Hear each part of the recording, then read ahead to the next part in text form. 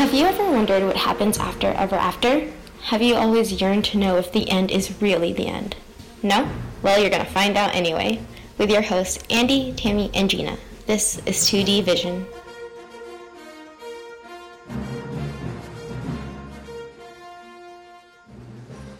Hello everyone, welcome once again to 2D Vision. I'm your host Gina, and as always, I'm joined by two of my very best friends and co-host Andy and Tammy. Hi guys, how are you doing today? Hello everybody. I'm tired, but I'm ready to tackle this. Yeah. Amazing. How about you, Tim? I'm good. I'm tired as well, but I'm ready to talk about this masterpiece. Oh yes. Let's do it. Like, you think that we praise King of Thieves? Oh, just wait for this one. It was not like that last episode did not represent what we're going to be doing from, I think, this and the next episode. So yeah. Yeah, it's gonna be fun. Hey Tams, just up to update the people. How was your visit from your family? Oh, it was so good. I missed them. Yeah, so they went back to the Philippines yesterday. Oh. Yeah, it was a bit sad, but it's good. I ate a lot of good food. Probably gained a pound or two, but it's okay. I'm back to working out, so it's all good. It's all good. I know, it's very bittersweet when you have visits and, they're gonna leave soon. And once they leave, it's very sad, but at least you got to see them. I had that time. Yeah, exactly. Yeah. Thanks for asking. Yeah. I just was curious because I was listening to the last episode and I was like, oh, I wonder how Tammy did with her family. So yeah, I just wanted everyone to know that. Yeah. So we are talking about a very interesting movie today. So without further ado, let's get into it. This movie, if you can call it that, is... that's mean. I mean, we're just getting started.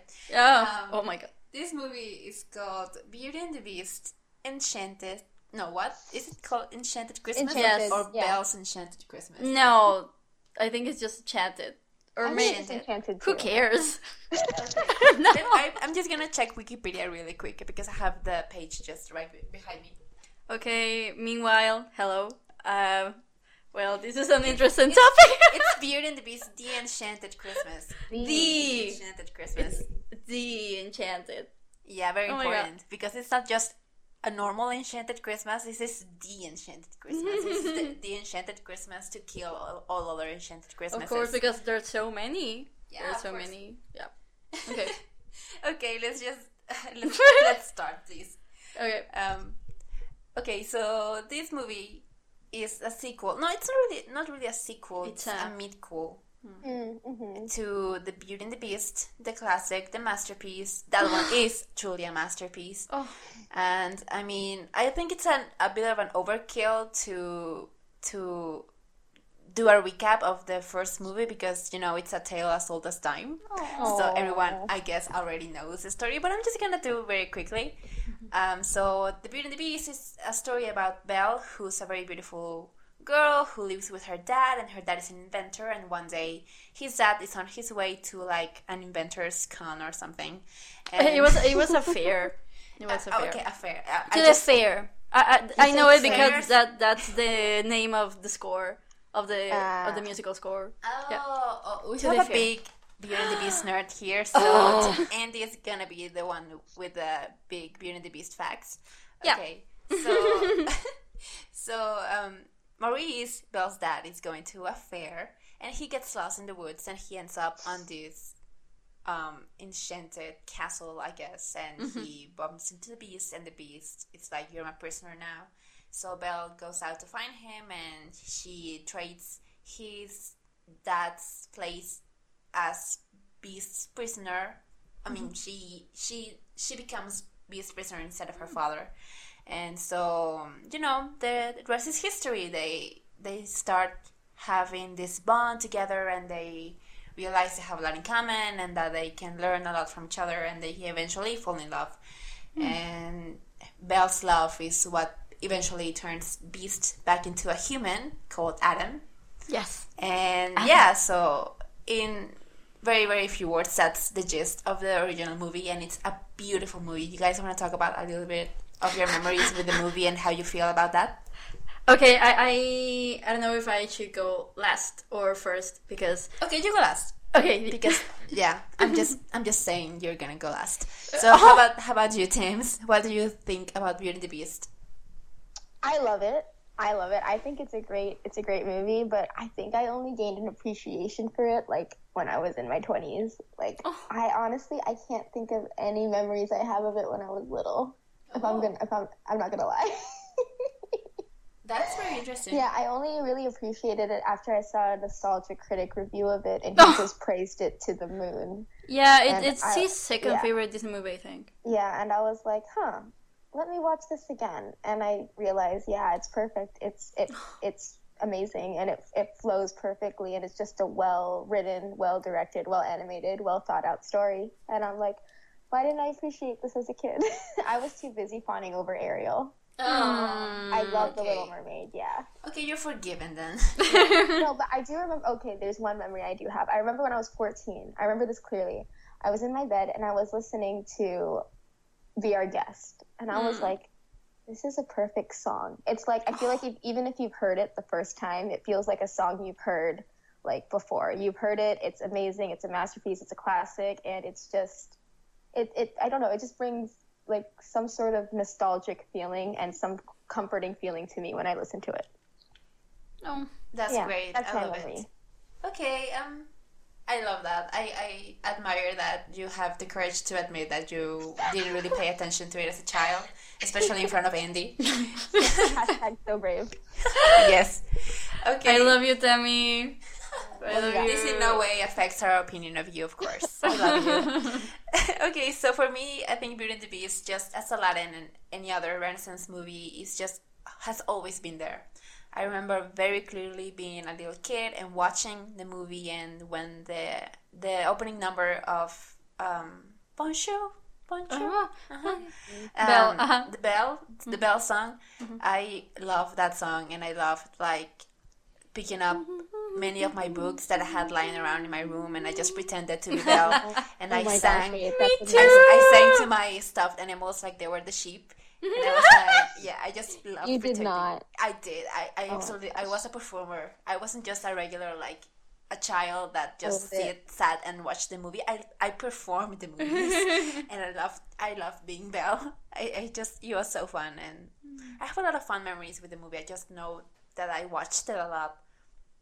I don't know if I watched Aladdin or Beauty and the Beast more, but I definitely have more clear memories of watching Beauty and the Beast. Maybe because I love just being Belle. And also I have a bunch of memories of Beauty and the Beast at the parks.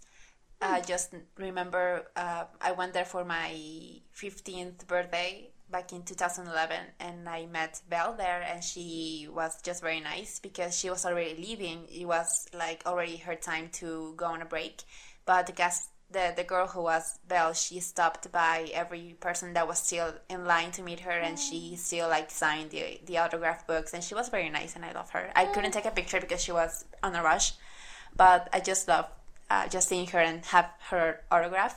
And in Disney World, there's this live representation of Beauty and the Beast, and it's really good. It's very abridged. It's not the whole movie, but it's very good. Like the actors are fantastic, and it's very well. It's a very perfectly good show. So if you're ever in Disney World, I guess it's still there. I hope, and you should definitely check it out. And will you talk about the Disneyland show, or will I do that? I'll let you do that. Yeah. And okay. Also, on the very same trip, I stayed at the All Star Music Hotel, and the building I was in was a Broadway building. It was a Broadway themed building, and it had the Beauty and the Beast Broadway show, like marquee out in front. It was huge, and I loved it. And I just, I mean, it's not precisely like movie memories, but it's just something that it's been like, it's part of my Disney memories as a whole. And another big thing to mention about this movie is that it was nominated for Best Picture at the Oscars, because this was back when there wasn't an animation category, because Disney was basically all there was on animation and this like the big leagues. So there wasn't an animation category at the Oscars, but Beauty and the Beast was just such a fantastic movie, and it was so well received that it got nominated for Best Picture that year. So that just goes to tell you how amazing the original is. And yeah, I guess I could go on and on talking about my memories of this movie, but yeah, just in a nutshell, I loved playing Belle, watching the movie, and I love the memories I have of the movie on the parks. So I'm gonna leave you with Andy now. This is gonna be the Andy show now. Hello, everybody. Welcome to the Andy Show, and we're talking about Beauty and the Beast. So be prepared for an hour of me explaining things. No, okay. So, okay, Beauty and the Beast is my favorite movie ever. I always say Tangled is my favorite movie, and Beauty and the Beast is my second favorite movie. But actually, it's more of like Tangled is like the number one, and Beauty and the Beast is like the number 1.2 or something. Because it just, I adore it so much. I don't know where to start. Okay, so memories from when I was a kid. Yeah, I think I watched it as much as any other Renaissance movie. And I do remember that I think my memories of Beauty and the Beast were mostly with my mom, because that's like one of her favorite movies as well. But she really her favorite movie is Snow White, but Beauty and the Beast is like really important to her too. So that's why I watched it with frequency.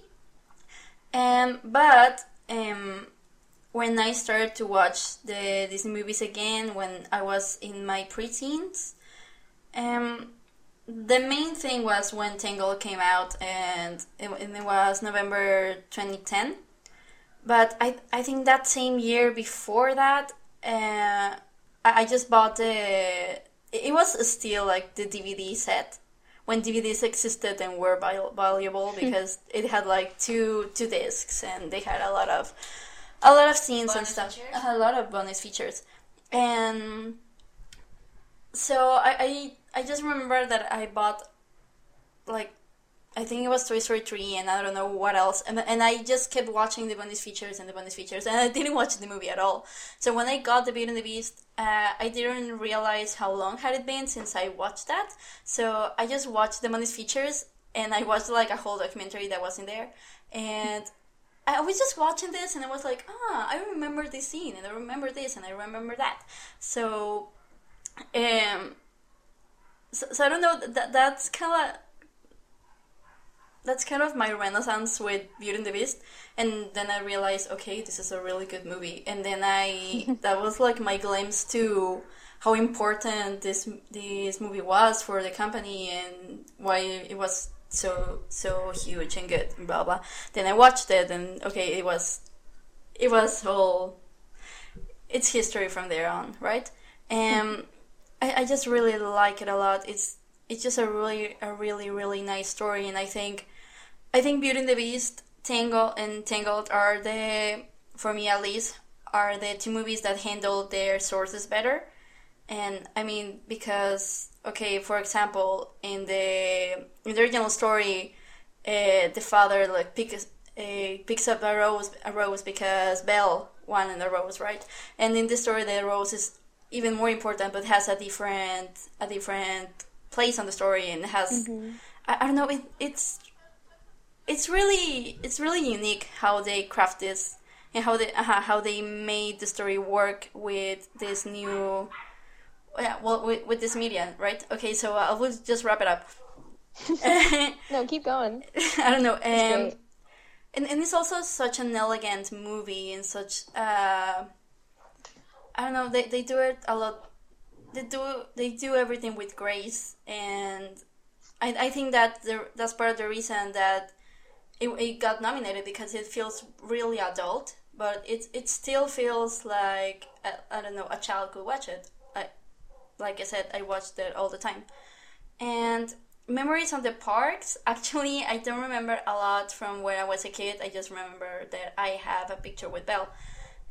But the time I went in 2016, I remember I was in line to meet Belle. It was like 5 people in front of me, but then I just saw my fast pass for Space Mountain, and it was like, oh, it expires in like 10 minutes, and there are no fast passes left for the day. So I just ran off to Hyperspace Mountain because it was a Star Wars theme that time. So I didn't get to meet Belle. And the last time we went in 2017, Belle wasn't in the parks, neither her nor Merida, and that's like sad. But yeah, that just shows, okay, the 2 parts of me wanting my attention: Star Wars, Beauty and the Beast. Yes, yes, the 2 genders. And you made a choice. Yeah, I'm sorry. I mean, if you have fast passes for Space Mountain, Hyperspace Mountain. I mean, you can you can't say no. Like, I totally would have done the same thing, so I can't judge you.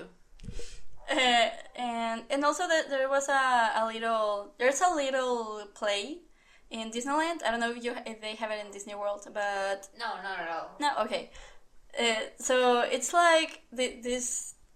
It's called the Royal Theatre, and basically it's a show about, it's either Beauty and the Beast or Tangled, and they have both of those, and there's this... Andy culture. Yeah, Andy culture, basically. Oh my god, yes, you're right. And there's 2 guys who are in this theater, and they basically play all the roles, except for the princess. The princess is there playing her role, but it's like a very low budget like play. Like and that's a joke. the feel. That's the joke, that it's just 2 guys performing the story with very low budget, but just with a princess there, and it's so hilarious, so Sounds funny. Amazing. It's awesome. It's very like the audience participates too. Like, there are some times where the actor says a word and the audience has to answer something, and it's just so much fun. Like, we watched a little bit of the Beauty and the Beast one, and we also got to sit down to watch the whole Tangled one. It's just so much fun. If you're ever at Disneyland, you should definitely check out the Royal Theatre and watch at least one of them, because it's very fun. Even if you're not with a kid, like, don't worry, like, you're still gonna have fun. Yeah. Aww. So yeah, that's me. That's my experience with Beauty and the Beast, and maybe we can start talking about this or not. Do we have to? Yeah. I mean, Okay. yes, the show is called Disney Sequels Explained, but like, I'm kind of regretting that now, because I just want to talk about Beauty and the Beast all day. Okay. No. I don't know. Okay. What? I don't know how we should start, but I can start by saying I think I remember this. I think I thought it was worse than it actually is. Maybe because I was conditioned to believe it was worse. Okay. Okay, so low expectations made you not hate it as much. I like it. I think, yeah. Okay, so you go ahead, Tim. I like this. Like, it's terrible, yes, but I enjoyed it as a kid. I'm not gonna lie. Like, I don't know. Like, it kept me busy. It's terrible. Yes, I can recognize that now. But like, I think because I liked it as a kid, like, it has that nostalgia factor. Like, when it was on the Disney Channel, I'd watch it.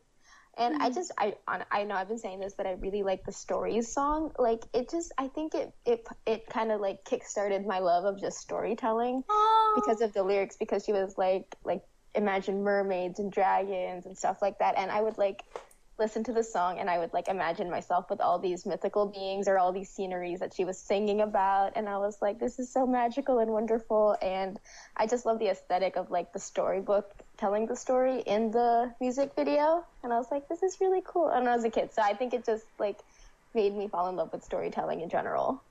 That's amazing. Okay, so before I get on my thoughts, because I have a lot to say about what you just said, because I agree with a lot of things. I'm gonna do a quick recap of the movie. Basically, Beauty and the Beast, the Enchanted Christmas, came out in 1997, and it's a mid-cool, as we said, to Beauty and the Beast, and it was produced by Disney's Toronto studio. Like, it was completely animated in Toronto. And the studio is not shut down, but this is one of their, products. And I like how you hesitated. Like, what do I call this? I mean, because, okay, so here's the thing. It doesn't really have a story. I cannot say Yeah. it has a story. Basically, the whole thing is that Belle wants to have Christmas celebration in the castle. She wants to throw a Christmas party. She wants to have a Christmas party, which is understandable, who doesn't? But the Beast doesn't. The Beast is completely against Christmas. The Beast is basically the Grinch in this movie because he's like, I hate Christmas and no one's gonna have Christmas in my castle because this is my roof, and as long as you live under my roof, you're gonna follow my rules. And and Belle's like, I didn't give an F, and she still like goes on with her plans to have a Christmas celebration with Chip and the gang. And in the middle of all this, there's this pipe organ called Forte, voiced by Tim Curry himself. The best part of the movie. Who's like, I don't want Beast to fall in love with a girl and break the spell, because if he does that, we're gonna become human again, and he's gonna go back to ignore me. Because the whole thing with Forte is that he's like, Adam's music teacher or something, or he was the palace's musician or whatever. But Adam never paid him much attention, and he was just like, oh, whatever. But once he's turned into the Beast and Forte is turned into the pipe organ, basically the idea is that Beast is very like a tortured soul that needs music to let go of his tortured soul. So he uses Forte as a way to find that catharsis, I guess. And Forte feels important because of that, and he feels that if the Beast and everyone goes back to being human, he's just gonna go back to being ignored again. So he doesn't want that. So he doesn't want them to fall in love. And by the end of the movie, it's not just that he doesn't want them to fall in love. He wants to flat out kill them. And yeah, things take quite a turn on Belle's The Enchanted Christmas. Who would say? There's a story, Gina. What? What are you talking about? There's a story. I mean, I guess, like, just like very like little grimaces of a story there. I can't believe The Enchanted Christmas was the first R-rated sequel Oh my god. for Disney. The finale really surprises a lot of people because I don't know. Yeah. So basically, Forte just wants to kill Beast and Belle because they're already falling in love, and the Beast like kind of is like, oh yeah, we can have Christmas, because Belle at the end kind of convinces him because of shenanigans that happened that we're gonna talk about later.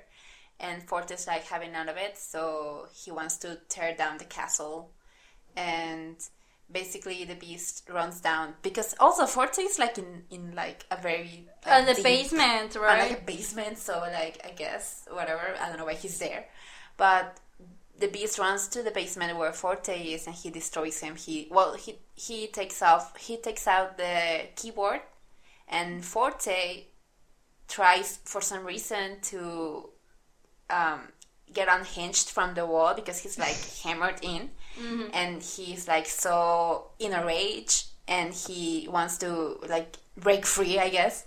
Cue Freddie Mercury right here, and basically he gets unhinged from the wall, and he gets torn apart. Basically, he falls to the ground and he's destroyed, and Forte dies, as you do.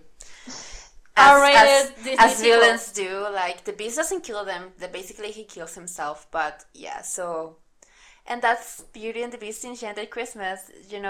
As you can tell, it's kind of a mess because it wants to be a Christmas story, but it's not really a story, and it has this subplot with Forte, and it's just weird. So what are your have you guys? Well, I'm gonna talk about my memories because I think you guys already kind of mentioned those.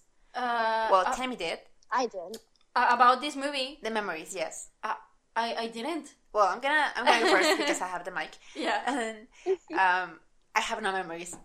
Okay, Oh you go my ahead. No. Okay, I have no memories of this movie. I never watched it. I barely knew of its existence. I guess I saw the cover on a Blockbuster someday, but I never was interested in watching it because it just looked like it kind of sucked, I guess. Even as a child, I was like, no, that's not worth my time. Yeah, better taste than that. I like that you guys have no memories of this, and I have no memories of the original. Gosh, I'm so sad. Oh. I do. No, Andy saw it. Andy saw it as a kid, but I didn't. I never saw it. This was actually the first time I watched it, and I'm gonna be honest with you. I had to watch that twice. I had to watch it twice. I saw it once with Andy, but it was like a week and a half ago, or 2 weeks, I guess, because we couldn't record last week. Yeah. And so it was 2 weeks of from when I watched this movie and today that we're recording, and I had no memory. I realized that I had nothing to say about it because I didn't know what happened. Like I was completely like blank. And also it doesn't help that by the end I was kind of falling asleep because it was late and it was a school night and I was tired. So like It was climax 2 weeks ago. Yeah. so the climax of the movie kind of like it was a blur because I was kind of blanking out because I was falling asleep. So I was like, I have to watch this again or I'm not going to be able to say anything about it on the podcast. So I watched it earlier this morning and I kept myself awake by taking notes. So yeah, I had to watch it. So I've seen it twice in my life. So yeah, I have basically no memories of it. I don't know if I would have liked it as a child. I guess I would have, but we will never know.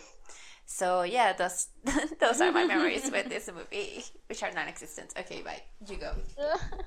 Hello, everybody. Hi again. Well, this movie, I did watch it. I don't remember when. I don't think I watched it as a kid, actually. I think I watched it when I was a teenager or something. Or maybe I did when I was a kid, but like parts of it. I never sat down and watched it. I never had it on VHS or DVD or anything.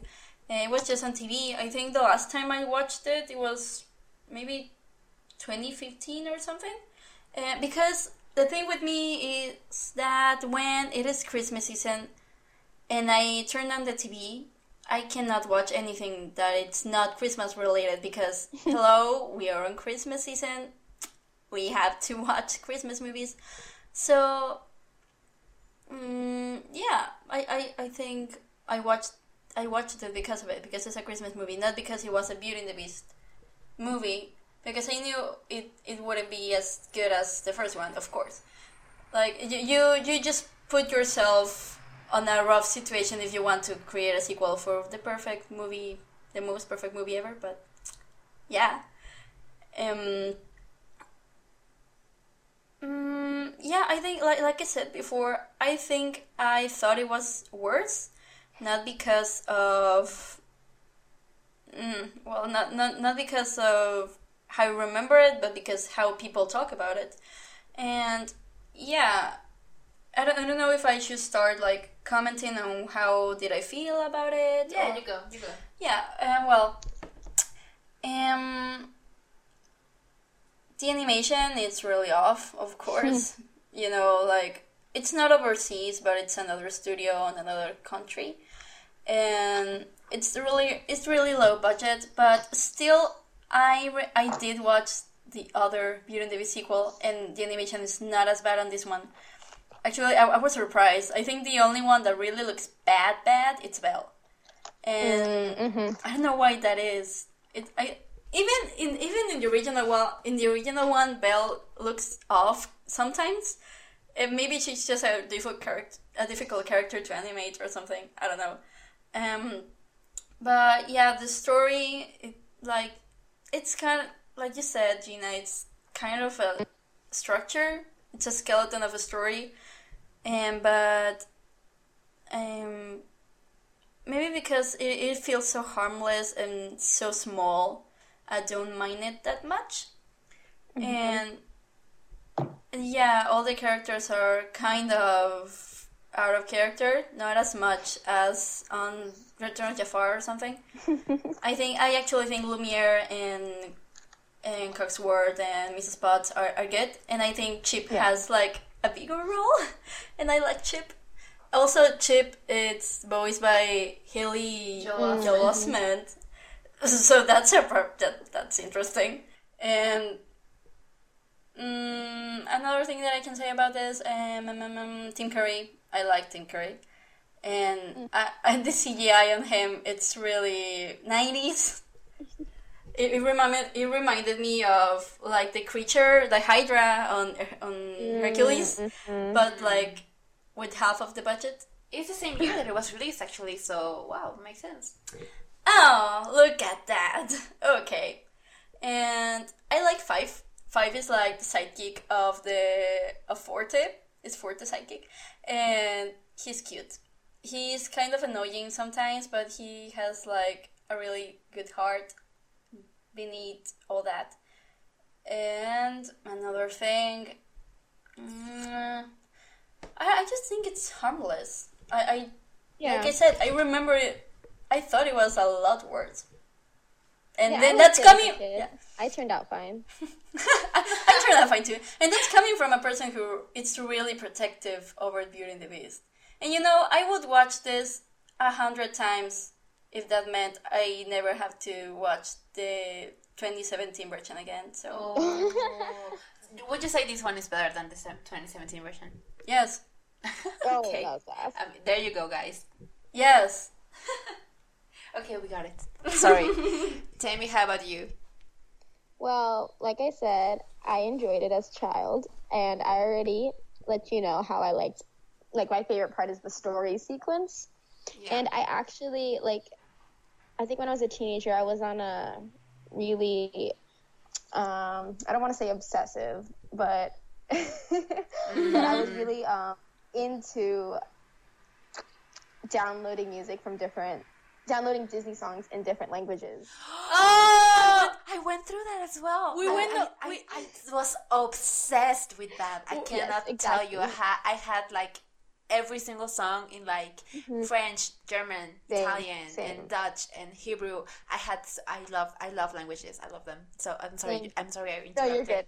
You're good. No, you. but my languages are French and Spanish. I was hoping it would help me learn it. It didn't. I'm still just a one language person. It's okay. I've accepted that. I'm not good at languages. But my point is that the French version of the story song is really, really beautiful. I loved it. Yeah, it's really good. But yeah, I like Andy said, I think it's a harmless film. I don't think it's gonna ruin your child's taste if you watch it. I think like if they're bored, there are better options, but this is like a good film to like give them. I think it was like, was this supposed to be made for a TV show, or was this meant to be a movie? No, it was meant as a sequel. Like, there's a very interesting like trivia about that, but it was meant to be a sequel at first. But then they realized that, oh wait, Beauty and the Beast cannot be a sequel because the Beast is not a beast anymore. So that's why they decided that it should be a midquel instead. So to kind of tell a story during the time that Belle was in the castle, which is not a bad idea. It's just I don't think they knew what to do exactly. Like, it was like that idea mixed with a Christmas special that they could run on Christmas morning, I guess. So yeah. So maybe it's Disney's equivalent of those bad Christmas films, the bad romantic Christmas films you see every year. Yeah, that's what this is in my head, at least. Yeah. Yeah, so it's not. It's a bad movie, but it's okay. But it's a bad movie, but it's an okay Christmas special. There you go. I said, I watched it because it's a Christmas special, not because it's a movie, actually. Yes, those are my thoughts. Okay, for me, I guess, watching it as an adult, never having seen it as a child, I guess my view is kind of different, because I guess I can just see it for what it is, which is, you know, a cash-in, just something to get a quick buck, something that you can run on Christmas morning, something that you can sell Christmas ornaments of, you know. So I do feel like it has a little bit more thought to it than Return of Jafar. But it's still not in the same league as King of Thieves. Oh, no. Nah. Because as I said, I don't think this actually has a story, you know. I was going through my notes and I made this note that this movie doesn't really have a story, but it has a theme. And that's very weird, because normally you would think that the story would carry the theme, But the thing is that they hammer the theme so much that it's just there without there even being a story. And I do think I agree with you guys that it's very harmless.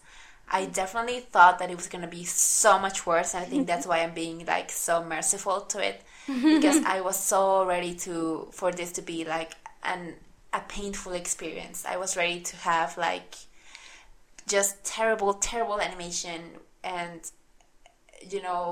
stupid things happening, and I guess it kind of has those, but not in the level that I was expecting. The animation is not terrible at all. I think they look good enough.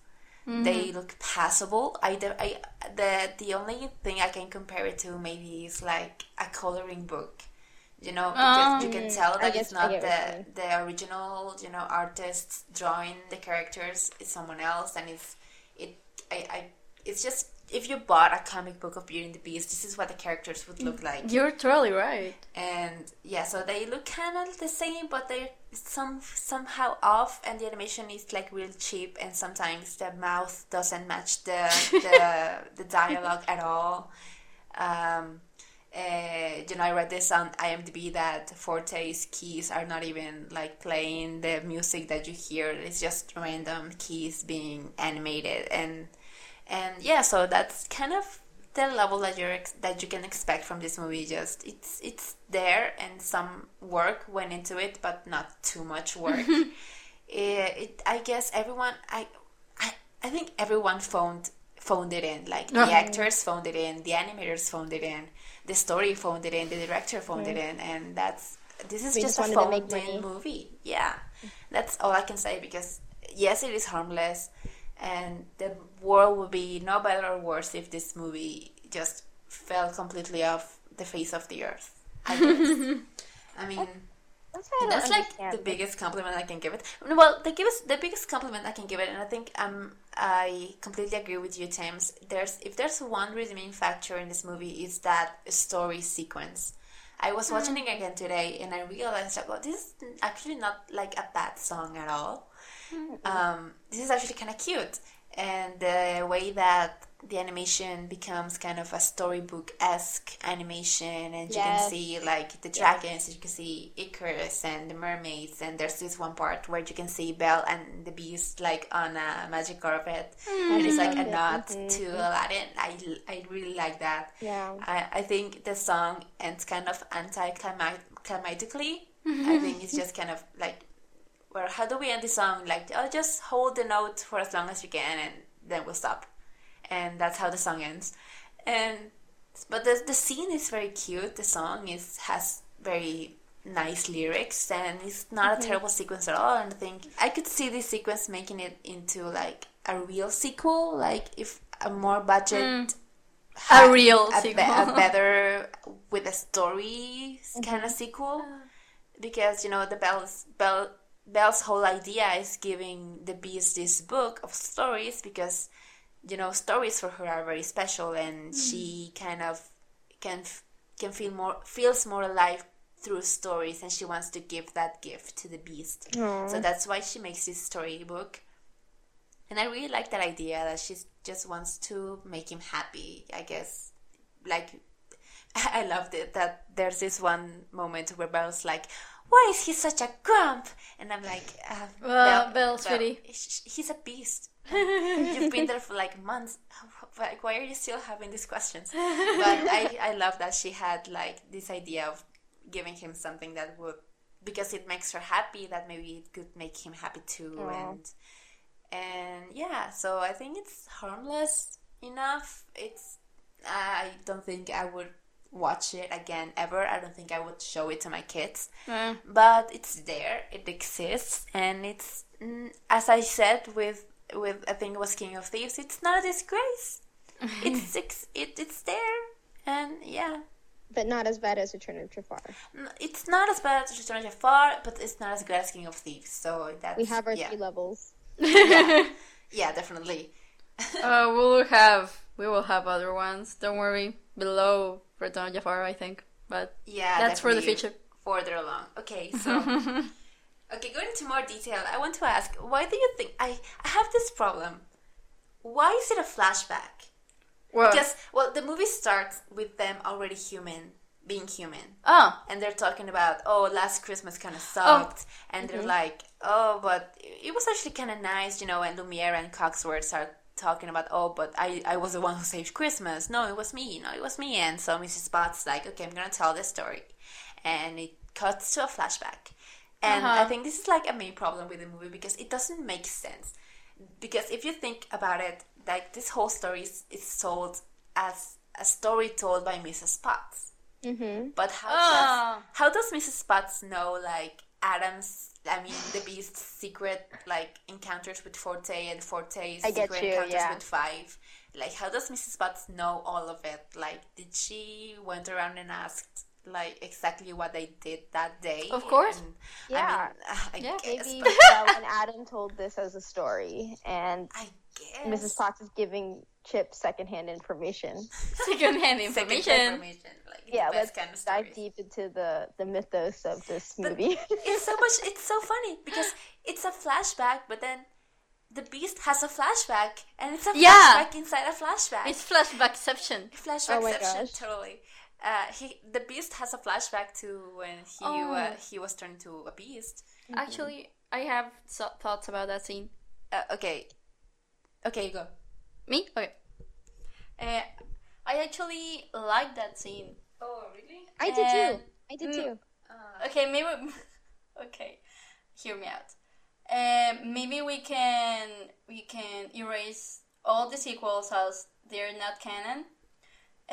But I actually, if this part is canon, the Beauty and the Beast canon, wow. I wouldn't mind because I actually like it that he actually got transformed into a beast on Christmas Day. That's really awful, and that makes his story even more sad, and that makes him more of a grump, like Belle said, and he actually has a reason to hate Christmas instead of he's just grumpy and a beast and stuff, and I think maybe with a better animation this scene would have been awesome. And I actually think the transformation is okay. Maybe his performance was a little bit overdone, but I think it's my favorite part of the movie. Would you say it adds to Beast's character? I would say it adds to his story, and it's not like in a pandering way, like, let's show the Beast's whole backstory when he was a prince. No, it's just like a small glimpse, and I'm fine with it. Yeah. What do you think? I liked it as well. I think it, like, you know how we do those things, what do you think it added? I feel like that flashback is a part of that, like, little category. It added to the original film more to how the Beast was transformed. It didn't, like, go, like you said, it didn't, like, dwell on it. It was just, like, a small little flashback to give us, like, a bit of context, and that's all we needed. And I liked it. Am I the only one who didn't like that scene? Probably. I don't think so. Well, in I world mean, now. in this Not in room the right world. now. In this room right now. I thought it was kind of cheap. Like just saying like, it makes it sadder that he was turned in Christmas, and that it gives him a reason to hate Christmas. Like that's so cheap. Like, And what would you like it? How would you like it? Just any random day. I didn't need to know that. I mean, Beast's transformation. I mean, Adam's transformation to a Beast is already tragic enough without it being Christmas, and I guess it makes sense because it does say in the original story that it was there was like a snowstorm outside or something. So it makes sense. Yeah. It makes sense like chronologically, but I just think it's kind of cheesy. Just I don't know. I can't buy it. I can't digest it. It's just like because I have this confession as well. I'm not into Christmas specials like at all. Like, Gina! Even like in shows that I love, like Friends, the episodes that I kind of always skip is the Christmas specials. Wait, Gina, I love that you mentioned that because when we got to that flashback, all I could think of was Chandler and how he hates Thanksgiving. Oh my god! Yes, definitely. I hadn't made that connection, but it does make sense. Oh. But I mean, I buy Chandler's story more. Oh my god. So yeah, this is like a sad confession for me, but I haven't found like that Christmas special that actually like I kind of enjoy. I mean, there has to be one out there. You enjoy it because it's bad. I guess, but I don't know. Christmas specials just are kind of too cheesy for me. I love Christmas. Christmas is my favorite holiday, but I think Christmas specials and Christmas episodes and Christmas movies are kind of just cheesy, and they're just made to like cash in on the spirituality of the holiday. So I think that's why I don't like them. So maybe that's why I never watched this movie to begin with, because it was Christmassy. So it was like, I'm not interested in that. And so the fact that he gets turned in Christmas is just like, this is why I don't like Christmas specials. Because, and I don't like the scene because the animation is just so cheap, and the animation is like, whatever. And I rather like keep my memory of the scene as like the stained glass that's in the intro of the original one, instead of this like phoned in animated sequence. And yeah. So that's why I don't like that scene. I respect that. So you're saying you don't like the Christmas Carol with Mickey and Scrooge McDuck? That's the one I do love.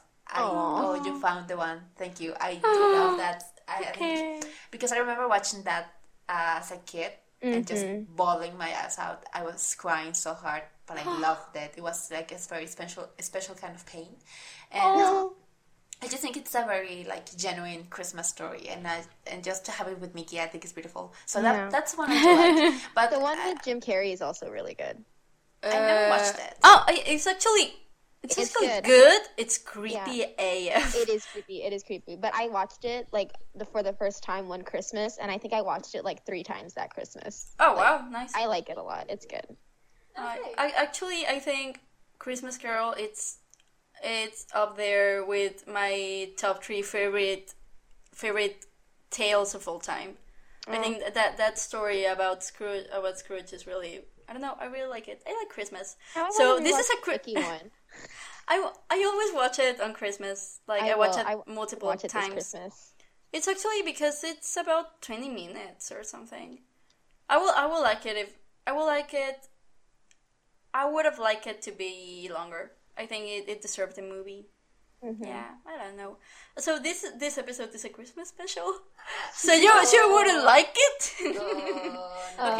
Okay. If you're listening to this and it's not Christmas, pause it and come back on Christmas. We could have timed this better if we had released like an episode a month. This would be like just in time for Christmas. But no. No, of course not, because that's too much. Yeah, exactly. No. Okay, so let's go back to this movie, because we kind of took like a detour, which was fun, but we have to get through this, guys. Come on. We got it. Okay. So yeah, that scene with the flashback, I didn't need it, but I guess I'm glad that you guys enjoyed it and you find that I didn't need it. Thank you. That's up to Adam's character. I'm gonna be like jumping between calling him Adam and Beast, because It's Adam when he is a prince. Okay, so yeah. To Adam's characters and Adam's story, and yeah, I guess. Okay. So you guys, can we talk about Tim Curry's character for a bit? Who wants to start? What do you think about it? What do you think about him and Tim Curry's performance? Demi? Okay, first of all, Tim Curry creeps the frick out of me. Like, I understand he's a talented actor, but he creeps the hell out of me. Did he play that clown? Did he play it? He played that clown, didn't he? That traumatized me as a little kid. Okay, so like I didn't even watch the movie as a 5-year-old, but as I shouldn't. But I was gonna sleep over, and my friend's dad was watching it, and I swear to God, I could not walk by sewers for like a good year. Oh, I could not walk by sewers. Like Tim Curry freaks me out. I'm not gonna lie. He is very great though, but like his just voice gives me the creeps. I think that's what it's supposed to do, but he was very good. I enjoyed him as the dramatic gay wannabe boyfriend for the Beast. Oh my God! I enjoyed that. I was like, oh my gosh, girl, get over yourself. He doesn't want you. You can do better. How I didn't think about that. How is it possible? That he's like his wannabe gay boyfriend. Yeah, I just wow. You don't see it? Well, now that you say it, I think he's kind of submissive, but Thoughts on that? How old is Adam when he Yeah, gets I turned into know. a beast? Isn't he, 10 years Okay. we've been resting. so I'm confused. Was he 10 or did time just stop? I think time stops because Okay. if you see the scene of the flashback of Yeah, that he's night the Adam older. gets turned, Chip is there. Chip is Mm-hmm. like there on the background, and So- he's basically like the same age that he is when he gets turned back. So I think for them, time kind of stopped. Yeah. Okay, so why does he look so young? He looks very young. He looks I like think- 12. But I mean, how can you ask like continuity in this like mid-cool? Like, Okay, so maybe the furniture did not age, but Adam did. maybe that's a good like, love theory it, I because love I it. mean all the other people are not like Yeah, I mean, living he's like, creatures. yeah, they're mean, like they are- inanimate objects, so They're they wouldn't inanimate age. objects. Oh! Exactly. But the beast We is a figured out. creature. We Figured cracked it it. Yeah, we're fixing Disney's continuity errors. Straight down But detectives. But let's fix this. There's this moment where Chip asks Belle, what's Christmas? And like, how can Chip not know what Christmas is? He's right there at the flashback when they're celebrating Christmas with Adam. So like, how can he not know? Even if he didn't know, like, why wouldn't Mrs. Spot tell him like year after year what Christmas was? I can't believe that this is the first time that it's ever come up in 10 years, let alone like Chip's whole life in the castle before the curse. So like, yeah, that's something that caught my eye when I was rewatching it this morning. Like, how can Chip not know what Christmas is? It's called bad writing. Oh, That's their answer. sense. Okay, so my gosh. so Tim Curry. no, wait. If Chip was frozen in time, how is it he still acts like a child for 10 years without like maturing or something? Because Are we he's a really cup. going deeper into this? Can cups mature? I guess. I mean, I don't know. I think we're going into like very deep psychological like theories. The sociology of Beauty and the Beast. The- I don't have an answer for that. I wish I did, but let's just go with the story the way it is. Like if the story Let's accept tells it. us. If the story tells us that Chip is a kid for 10 years and he is a kid, so let's not question Okay. it. Alright. Okay. And if he doesn't know about Christmas, then he doesn't know about Christmas. So, we can't judge him. Maybe he's just kind of slow. He's stupid. He's just That's kind it. of slow. Chip. I love Chip. Had that We love chip. Chip. I mean, that could be like a head injury, you know. Oh, Let's not. I'm sorry. We were backing off, and now we're back in. Actually, that makes so much sense. Wow. This podcast is kind of a train wreck, but I'm loving it. Like the film. Yeah, exactly. Oh, it's so meta. Yeah. Okay, Okay. Tim Curry. So We were we're talking on about Tim Curry. right? Okay, good performance, bad CGI. There, Yeah. that's it. Yep. Actually, I think it was you, Gina, who discovered like he was nominated for something because Was of his he? performance. Yes. Okay, What? so quick detour. This movie was nominated for 6 Annie Awards. Oh my god. It was not. nominated. I don't remember all of them, but I know that Tim Curry was nominated for male performance. Also, the actor who plays Lumiere, whose name I can't remember right now. He was nominated for music for As Long as There's Christmas. He was nominated for directing, for writing, and one more, I think. As long as there's Christmas. Really, that was the one nominated. Yes. Yeah, it's just another Yes, really it good, was. but it's not a good song. I'm not. I wasn't there. I'm sorry, I wasn't born. It's like you're getting mad at her. So yeah, Tim Curry was nominated for an Emmy. He didn't win, but he was nominated. Who won? I don't know. I didn't look it up, but it was 1997. So like, I mean, just the fact that he was nominated is just like, wait, what? Like, what other movies like? Yeah, Like, how bad was 1997 that Beauty and the Beast Enchanted Christmas ended up like having like Oh, Hercules. 6 nominations? It was Hercules. Maybe it was this. What's this actor's name? Danny DeVito. Oh, Maybe it was Danny DeVito. I don't know. I'm just making things up. Okay. okay. So Tim Curry, Forte. Forte. Are you done with your thoughts, Tammy?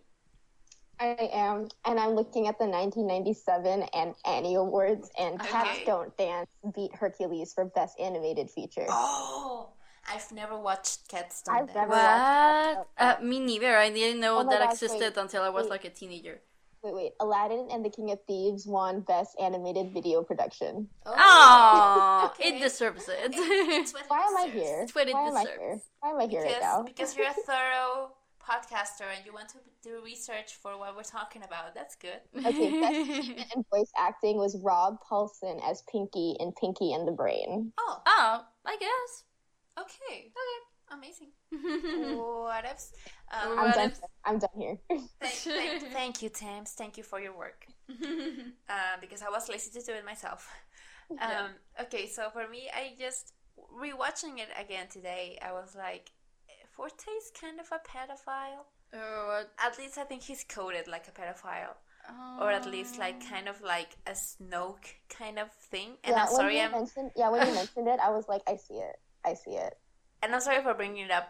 Star Wars again. It Again? is the Star Wars reference of the day. It is a Star Wars reference. We of the always We day. have to have one at least. I have one more, but I'm gonna tell that one later.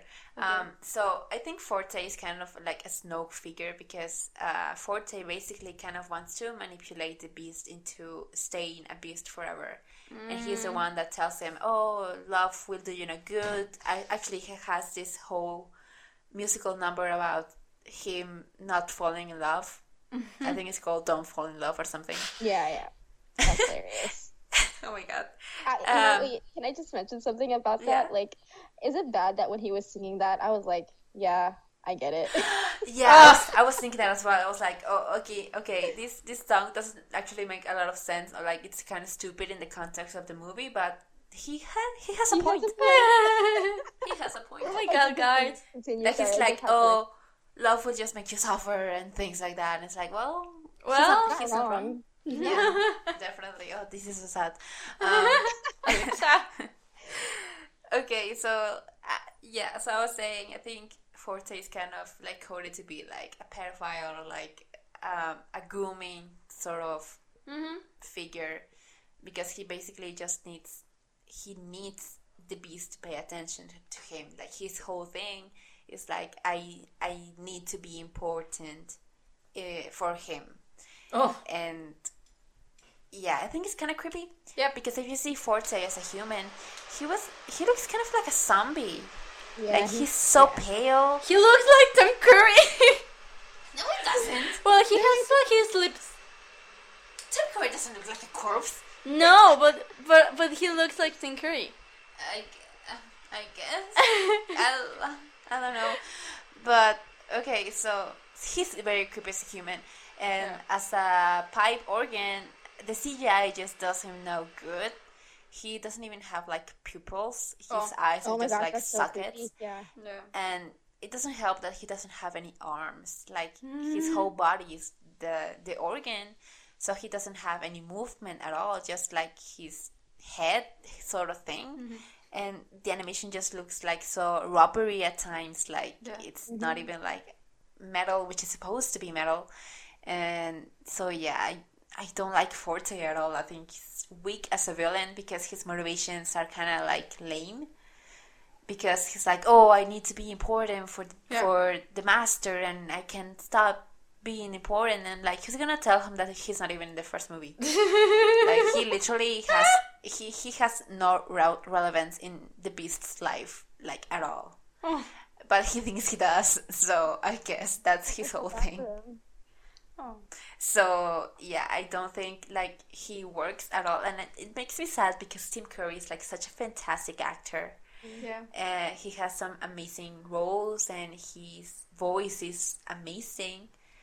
And I think I would have loved to see Tim Curry as like a regular Disney villain, like on a theatrical release. Oh, can you imagine that?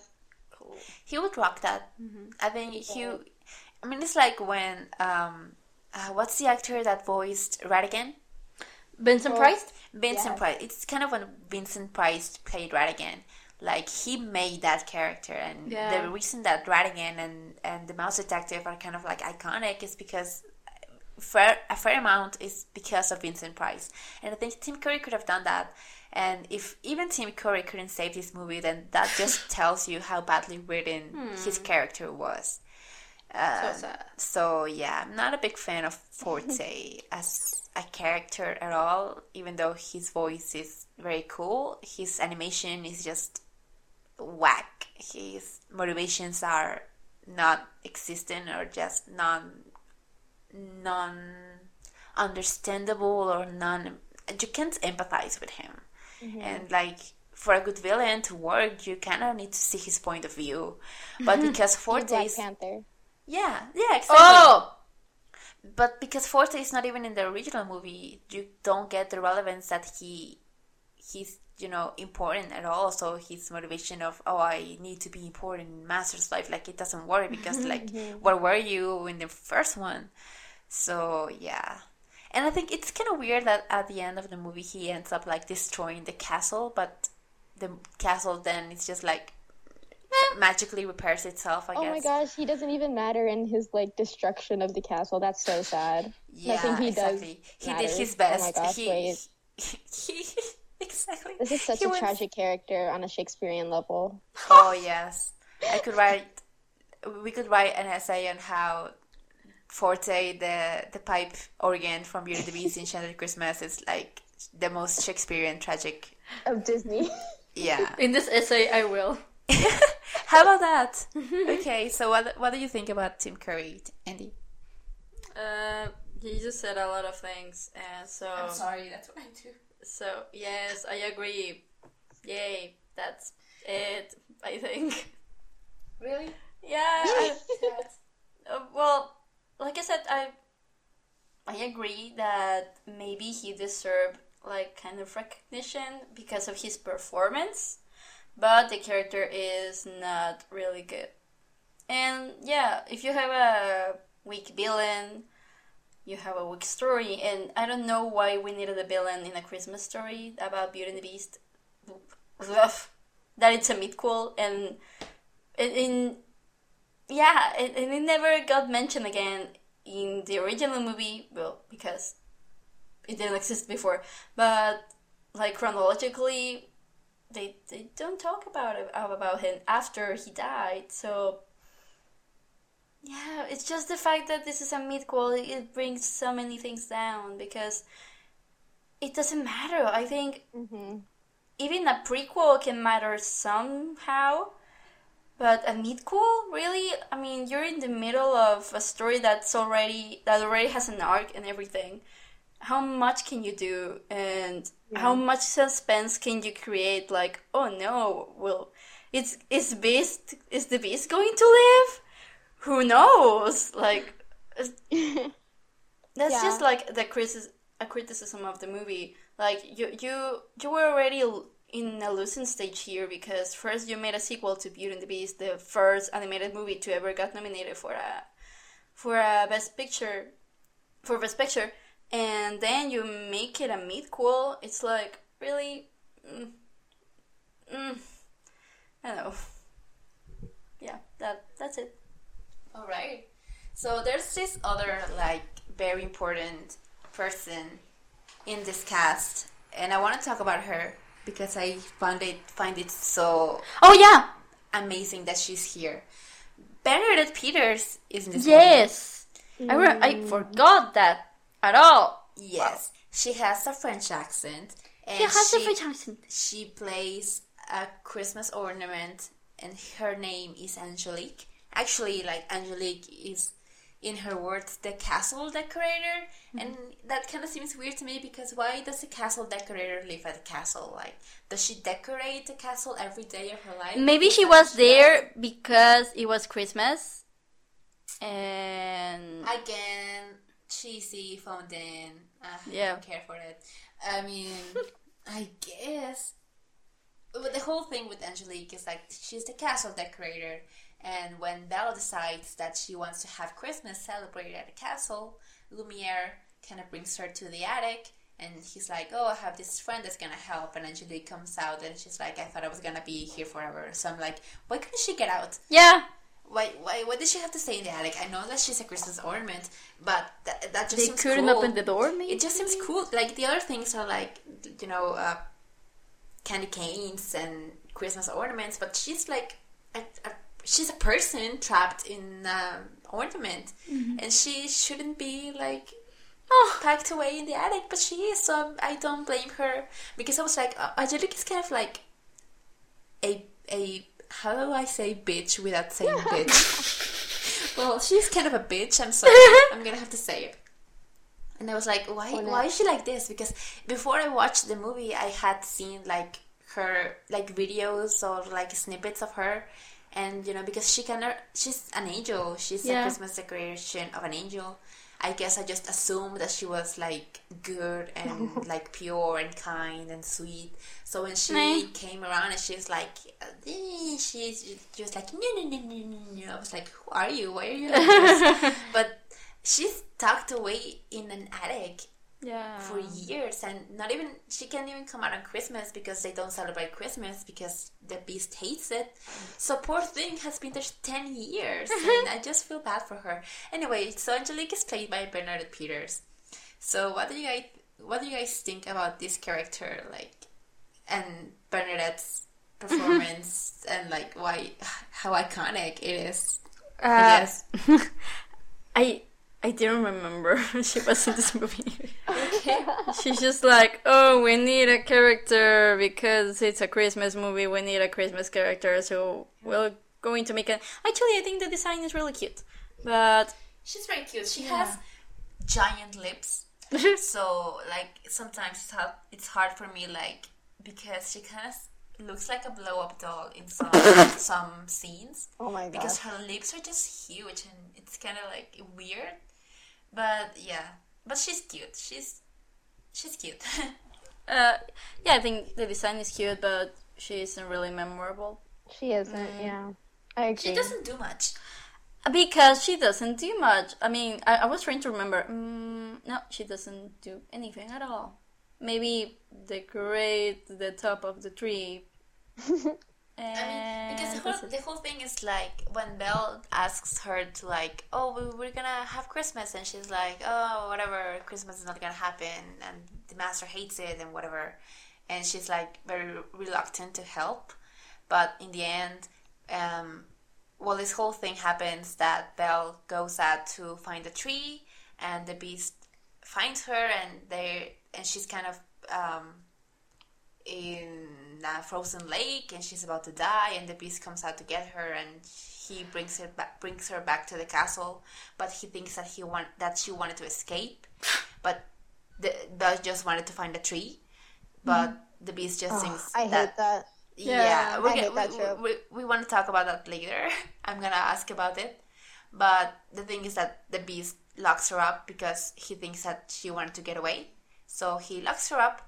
And then Lumiere and Cogsworth and Angelique and some other like people of the castle come to her cell, and they're trying to cheer her up. And Angelique sings a reprise of the "As Long as There's Christmas" song to Belle, and that kind of gives Belle's Christmas spirit back. So that's Angelique's whole purpose in the story. Mm-hmm. Well, yeah, Tammy. Yeah, I was actually surprised that like she was voiced by Bernadette Peters. Yeah, like when you said that, us I too. was like, really? Mm-hmm. I mean, I guess her voice was familiar-ish, but like you know what? I'm gonna be honest with you. I don't remember much. Like I said, I don't remember much about her because she doesn't really have much to do besides what you just said, and I really have no thoughts on her. Yeah, I'm so sorry. Like I have nothing to say. I mean, it's sad because if you would have told me like there's this animated Disney movie out there that has Tim Curry and Bernadette Peters, I would be like, sign me up. Uh-huh. And she has even less to work with than Tim Curry, and I think they're both kind of like underused. Like they could have been so much stronger characters, and they could have been like important. They could have done important stuff. I wanted to mention this before because you talked about how everybody just phoned this in.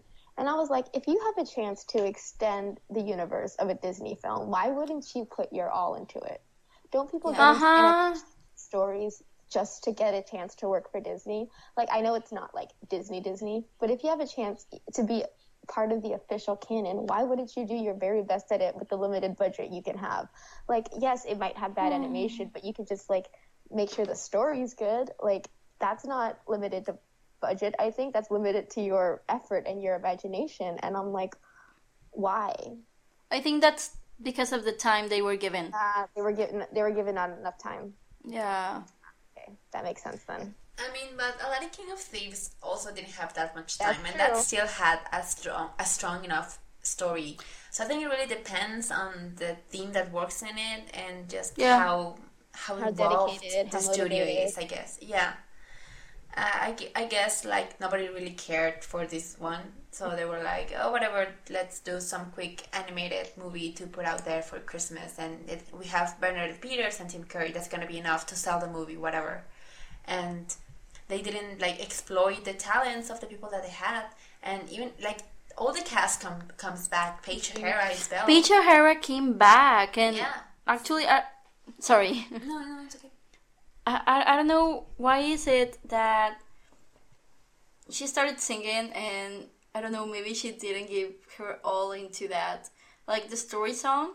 Like you said, you liked Yes. it, but I actually don't think she did a great job doing it. No, it definitely sounds like it was one take. And Yeah. that's it. Like good job, Paige. That's it. That's how much we can pay you. Just do it. I think wouldn't it be funny if all the movie she just did in one take because they didn't have enough money to pay her? That would be hilarious, and I wouldn't be surprised. Yeah. Because it just sounds like she's phoning it in. Yeah. You know, I hear the Beauty and the Beast soundtrack, and I hear Belle's singing in like the first like the Belle song, and I'm like, oh, this is like so beautiful, and Paige really kills it. But then you hear like even the story song, which I kind of like, is like she's just like, like she's not putting her heart into it, and you can tell, you can hear it. And even like also Bernadette Peters, like if I didn't know she was Bernadette Peters, I would have never guessed, because how can such like a powerful voice like hers like be stuck in such like a minor unconsequential role, like yeah. So it's kind of tragic. Sad, tragic. Yeah. Also, like, now I'm remembering now, like, Lumiere is kind of hitting on everyone in this movie, and that kind of bothered me. How? Why? Because in the movie, He's like, to Cogsworth? no, No, you're not the good. Cogsworth Go on, to go on, be go on. bad. He has been bad, and in the movie, like the original movie, like they take the time to kind of like show that he's kind of in love with Bimbet. I mean, I don't know if in love, but he's definitely like having this huge crush on her through all the movie, and he's just he flirts with a wine with a wine glass, and he flirts with Angelique, and he's just like he's I don't know, like Bimbet only appears in like 1 second of the movie. She has no lines and she has no interaction with Lumiere, but like that's like a pairing that's established, that it's in the general consciousness that Lumiere and Bimbet are a thing, but Lumiere just is living like his bachelor life or something, and I don't know. But for some reason it bothered me. There's also this line that I think Mrs. Potts at the beginning of the movie, they're talking about Belle, and Mrs. Potts is like, "Oh, she's so kind," and Lumiere is like, "I'm beautiful as well," and that helps. And like, why is Lumiere kind of like misogynistic in this movie? Like, oh, what? It's bad writing. Oh, that makes sense. Oh my god. Okay, so do you have any other like thoughts that you kind of want to share about this movie, about the story, or about a specific scene or a character? Oh, I have a specific scene. I'm so sorry, but like when they were making Snow Angels, I know it's supposed to be sad and serious, but when they showed what the Beast made, I just couldn't help but laugh because I was like, it's such a derpy Snow Angel, and I'm like, I know it's supposed to be tragic, but it's so hilarious. Like, I know it's a monster, but like, it looks so funny. I mean, what I find funny, like Belle's like, oh look, it's a snow angel, and the Beast is like, this is no angel. Yes. It's the shadow of a monster. I was like, wow. And he destroys it, and he's like so mad that he kind of punches the ground and destroys the shadow, and like, chill, like it was just a snow angel. And oh my god, I just found it so dramatic and hilarious. Like, yes. And it also made me think of Raylo. I'm sorry. Oh my God, it's the shadow of a monster. I actually screamed. What? I actually screamed when you said Raylo. I actually screamed. Oh my gosh. This is the Raylo reference for the episode. Wait, I have one more. Oh my god. Because I actually made a note of this when I was listening to the Stories song. And there's this line that says, we would slay the dragons that still follow him around. And that's such a sweet line. That's when I realized that I actually kind of like the song, because that was so sweet. Like Belle's Belle knows that the Beast has troubles and that he's like hurting inside. So like when she says we would slay the dragons that still hunt him, like, oh, that's powerful. Like, I felt that, and it also made me think of Raylo. And I'm sorry, but I'm not really sorry, because like that's kind of the gist of the pairing, like working together to defeat like the demons that haunt them, and that's I just find it so pretty and beautiful. So yeah, there's a reason why the Beast and Belle were the first ship I ever shipped, like consciously. Okay. Now we're talking about Belle and Beast. What do you think like this movie does to their relationship? Because I think it's such a roller coaster.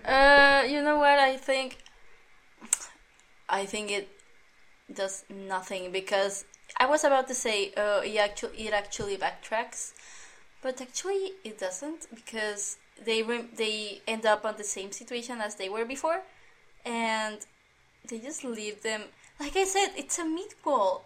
You just have to start the thing and then finish it in the same at the same level you started it in, because you have to continue the story that was in the first movie.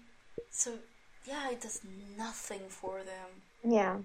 This is like we said, this movie is so harmless, but also it adds nothing. Maybe like we said, the scene we kind of liked. We didn't need that, so I don't know. It does nothing for them. What do you think, Demi?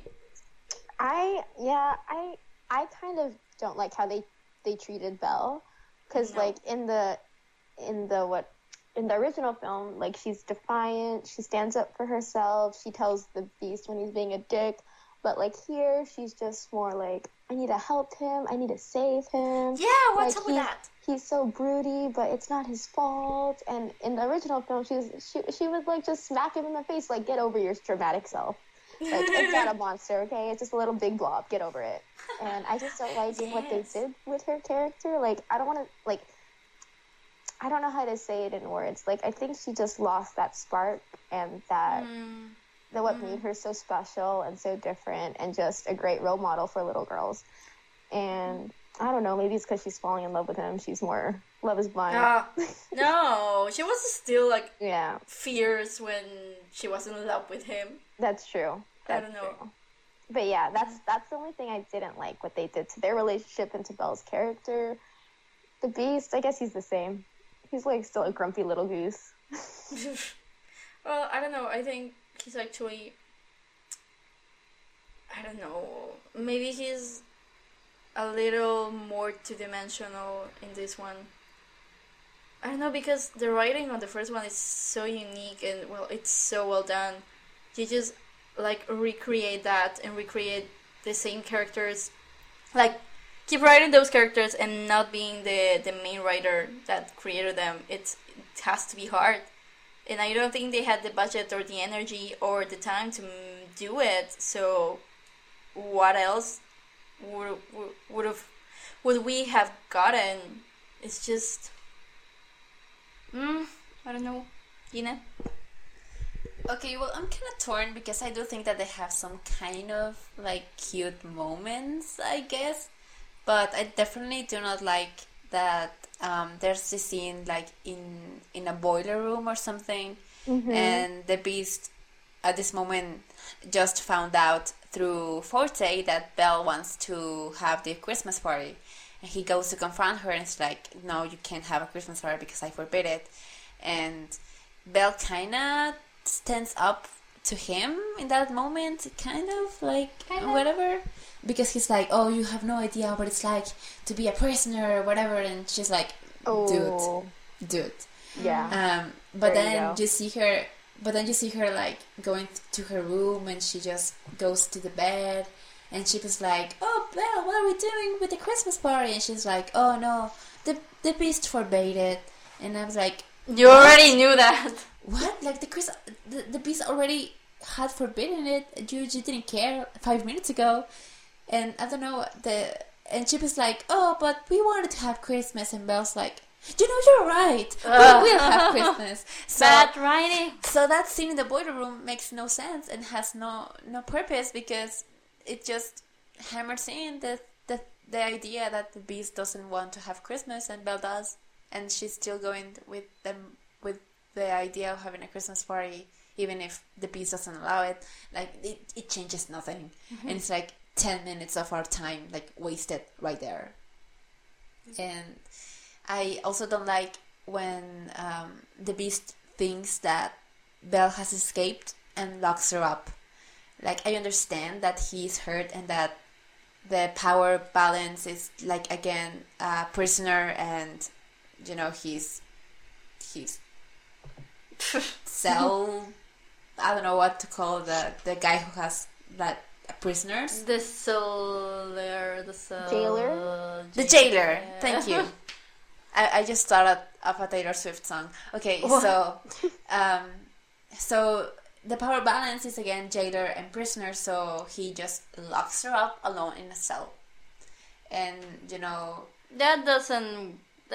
and it's kind of sucks. Like, I understand that you're hurting, and I understand that you're a beast, but that just seems over the top. And then Belle's like, I always knew you were just a beast. And I'm like, I do girl. remember that. Ugh. Yeah, me she either. said something like that. I don't think I have it like word for word, but that's like, Well, you're I smarter than always that. knew that.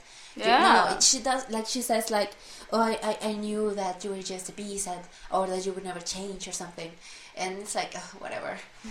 And so yeah, those things I didn't like. I didn't like that. It's just, but at the end of the movie, like once they make amends, it kind of does seem that they already fallen in love. So like, why didn't the spell break right there? Huh. Because they even like get very close to like kissing. They don't, because it would be weird, because the Beast is still a beast, but they get very close to kissing, and they just give each other this like very dramatic, sparkly glances, and like of being in love, and like, why didn't the spell break right there? So yeah, but I do like, I have some moments that I do like, because I mean, like, the stories sequence and the whole giving the Beast a book, a storybook, I think it's cute. And then when Lumiere is like, oh, look, you have a present, it's from a girl. And the Beast is like, from Mrs. Potts? And Lumiere's like, no, from Belle. And it's canon. Yeah, like, the Beast is so oblivious. Like, he doesn't, he can't believe like Belle will actually like give him something. My So baby. he's like, oh, Mrs. Potts gave me something. Like, no. Mrs. Potts? It was so adorable. Like, his face right there. It's like, we give the animation like a lot of hell, but that's it. Like that look on his face was priceless. Mrs. Potts? It was so cute. Oh. So yeah, definitely like very torn on that department. Yeah. And I did find the moment when the Beast bridal carries her, like that was very cute. That was very well done. Yeah, I remember we fangirled at that moment. We were like, bridal carry. Bridal carry. Bridal carry is just like a very iconic imagery of Beauty and the Beast and the Death and the Maiden trope. Yes. So a lot of like couples that have these Beauty and the Beast inspired, tropes, like the Phantom of the Opera and things like that, they have this bridal carry. So to see it like in the actual like animated, oh my gosh, you guys are such characters. Yeah, of course we are. We're sorry. It just looks so awesome. So I will say I'm glad I watched this movie just for those couple frames where the Beast bridal carries Belle. Like that was very, very nice. Aww. Yeah. Okay, just let me go through my notes because I want to know if I'm missing something. What about the comedy? How did you guys feel the comedy? Well, you already know my favorite line of the film. What do you think we are? Barbarians? Of course we will be custard. I got the shirt. And the wine glasses is the best dad pun I've ever. Oh my god, I think that's my favorite. Yeah, that's what I was gonna say. Because it's a lot of puns. I think I just liked Lumiere and Cogsworth. Like, they were in character. They were true to the original characters. The voice acting was great. They're an old married couple. I love it. They were amazing. I think the comedy came mostly from them. And yeah, it was great. Definitely. I think their characters are really on point. Yes, and I would agree. Like, I think my favorite line is like in the middle of this song that Cogsworth and Lumiere have. And let me read it because I wrote it down because I just thought it was like, I can't believe they went there. Cogsworth says to Lumiere, "You don't hold a candle to my timing." No. They did that. Oh wait, that is the song that felt so misplaced. Yeah, and it was. Why it was there? I don't know in what scene it is, but I think it's kind of near the climax.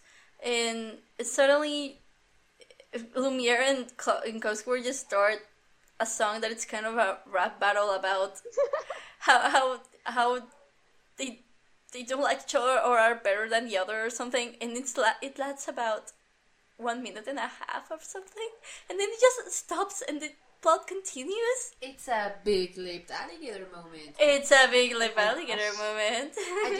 That scene is completely like filler. Like they were like, oh, we have 3 minutes of the movie that we don't know what to do with. Let's give Lumiere and Cogsworth a song. Might as well. And in the middle of the climax, like they just stop and they sing the song that comes out of nowhere. And once it's gone, it's gone. It's never mentioned again. It has no consequences in the story or whatever. And it's like, what did I just see? Like, did we really need that? But no, we didn't. And yeah, it's a very weird song. Yeah. Okay, I'm just going through my notes and I'm just like laughing because there's this moment. Okay, so the Beast. When the Beast finds the present from Belle, the book, he's like, oh, I gotta give her something. So he asks Forte to write her a song. And first of all, the song that Forte writes is just a regular Christmas carol. Like, what? Like you were scammed, Beast? But then then Belle and Chip are out on the gardens. They're trying to find a tree for, to decorate. And then Belle hears the song. Forte is playing the song to lure Belle in. And Belle's like, oh, what's that? And she goes in and tries to find where the music's coming from. And she finds Fife. Aww. Fife is like, as you said, he's Forte's sidekick. Mm-hmm. And Belle's like, oh, were you playing that? And I was like, Belle, that was a piano. That was an organ. How do you think a Fife is gonna play an organ? Like, Belle, I thought you were smart. She was supposed to be the smart princess. Oh my god. Oh my god. She's the one who reads. Well, She reads, she doesn't listen to music. But how can you not know what a 5 sounds like? Like, what, Belle? That just made no sense. And when I watched it this morning, I was like laughing so hard. I was like, Belle, Stop it. Belle, honey. Okay, so there's comedy, and then there's how do you say involuntary comedy? Like the involuntary comedy in this movie is on point. Like the snow angel. Yeah, the snow angel Of a monster. I don't know, like Anakin. That is so Ben Solo. Oh my Yeah. gosh. I was about to say, like, Anakin just saw this in that moment. It was like, chill, dude, please. And Ben Solo was like, I get you. Oh, my heroes. Okay, where were we? Where were we? What? Where were we? Where were we? We went off somewhere. Sorry. Forte has this really relatable line that said that's like happiness is so depressing. Me. Wow. Forte is the millennial real. icon Get that it we real. didn't know we needed. Oh my god. Okay, let's wrap up like our general thoughts of the movie. Like, what's like the worst thing? Like, what's the thing that you like the least in this movie? The least in this movie, like I said, it's just because it's a mid-quel and it's relevant. I think that's my least favorite part about all this, is that this doesn't really matter, and maybe if it didn't matter but it had like fun moments that I really, really, really like, I would have been forgiven about it, but you know, it doesn't. Like, Gina didn't see it any time in her childhood, and that I don't think that matters much. I don't know, you would have lived your life fully without watching this. Yeah. So it's just because it's relevant. And things that I don't like we said, Belle it's kind of submissive on this one. And yeah, like the thing with Lumiere, like flirting with other people, I didn't really like that. And I can't even think about much else. It's just that it's just that it's Beauty and the Beast and I really like it, and it doesn't have good sequels, so I will just stay with the original movie. Yeah. You, Tammy? I think the worst thing about it was something I didn't even realize until I started doing this with you guys, it's the fact that they had really good talent and they didn't utilize it well. Like, I didn't even think about that, but thank you for bringing it up. I was like, wait, you have like goldmine here with the actors and actresses that you have in this film, and you don't give them anything to work off of? Yeah, it's kind of sad. Like, it's just a wasted opportunity, you know? It is. Yes. Gina?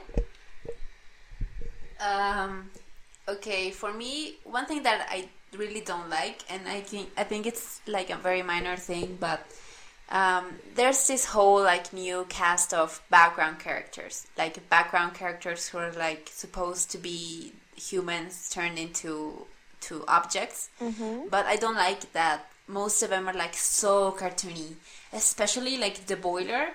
The boiler has this huge, like almost like it reminds me of something out of Cars. Because his eyes are huge and so cartoony, and they just don't look like they don't look like Lumiere and Cogsworth spots. They don't look like natural. They just look like cartoons.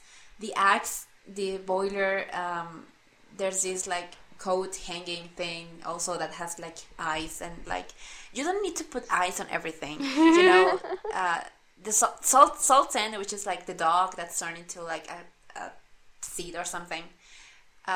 It doesn't have eyes, and you don't need eyes, because as long as the animation is good, and as long as as long as you can animate the object to kind of resemble like human or like living movements, then you don't need eyes, especially if they're objects, you know. And I just thought that they were like, they kind of took me out of the quote unquote movie. Yeah, that's the thing I didn't like. I didn't like that the animation like it's like so like I don't like that the mouths don't match the dialogue. Yeah, Angelique wasted.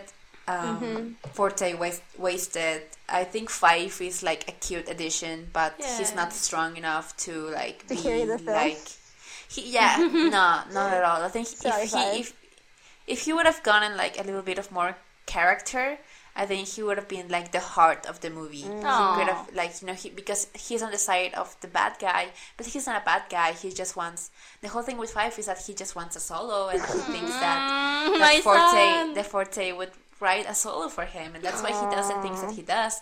And there's this moment where I think this movie has like 2 climaxes, and the first one is like when Belle's in the forest and the ice in the frozen lake breaks, and she and Chip and they're kind of like drowning. And I think this is the moment where 5 is like, oh my god, what have I done? Because Belle ends up being really injured, and like she ends up unconscious because she was trying to save Chip. And I think this is where 5 starts to feel like he's doing the wrong thing. So that was kind of cute. But yeah, 5 is not strong enough to be the heart of the movie that I think the movie wanted it to be. And that scene where Lumiere and Cogsworth, where they start singing, I just completely, I want to erase that from my memory, because it's not like the worst thing, but it's just in a movie that's unnecessary. It's just another level of unnecessary. Imagine being unnecessary on an already unnecessary movie. Like, what even are you? Let me just go through my notes to see what other things Wow. I have. I'm thorough. Wow. I how wrote a lot. much did you write? Impressive. I was trying to stay awake, Okay. so like I wrote every single one of my thoughts that were kind of like funny or important. I just find it so funny that in the song of As Long as There's Christmas, Belle's talking about like the Christmas decorations, and she's like, they're gonna stay up until July, and like, Belle, that's just lazy. Like, take off your Christmas ornaments. Like Your courage was small enough to be done in a day. yeah. Okay, I'm going through my notes. I don't think there's anything else that I want to add. Oh, did you know that 5 is played by? Did you know that 5 is played by Pee Wee Herman? That's Pee Wee cute. Herman. Yeah, That sounds familiar. I don't know who that is though. it's like I think like had a his show. real name is like another thing. I think he's Ruben something. I Really? I hadn't looked it up, but he's an actor, and his most famous character was Pee Wee Herman. And he had like this kids show, and he was very popular. Like, I never watched that, but I think It's an American thing. It's an American thing, yeah. If you look him up, I think you're gonna recognize him if you look up Pee Wee Herman. Let's see Pee Wee Herman. But continue. His name is where is he? Paul Rubens. Paul Rubens. Yeah. Also, did you know that Angela Lansbury He looks like and Mr. Bean. kinda a little bit.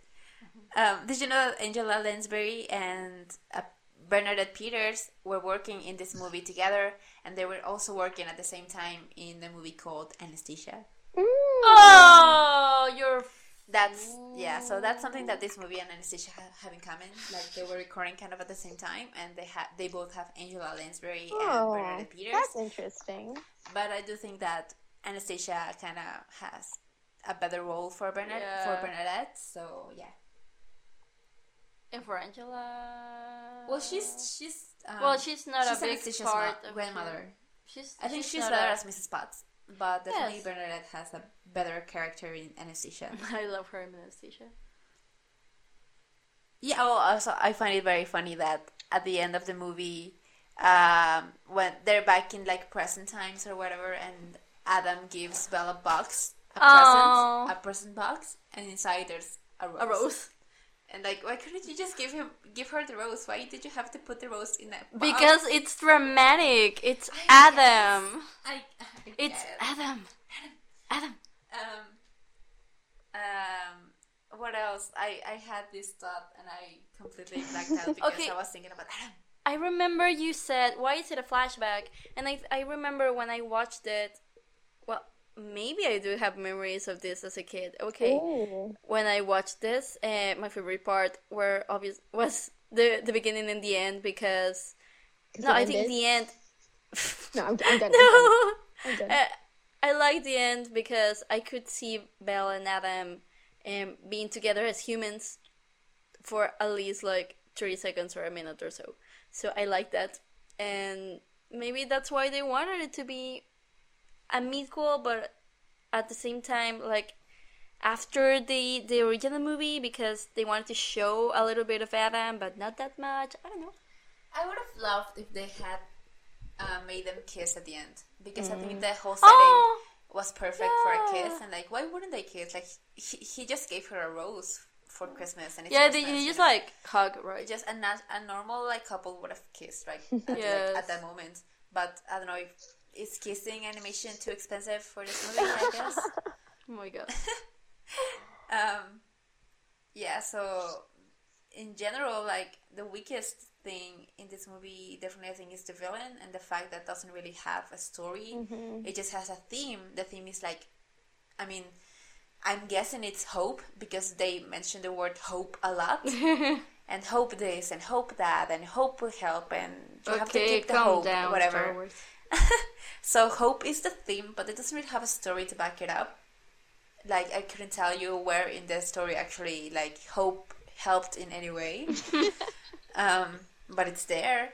I think the strongest in the movie is that story sequence. I think the song is cute. The animation is nice.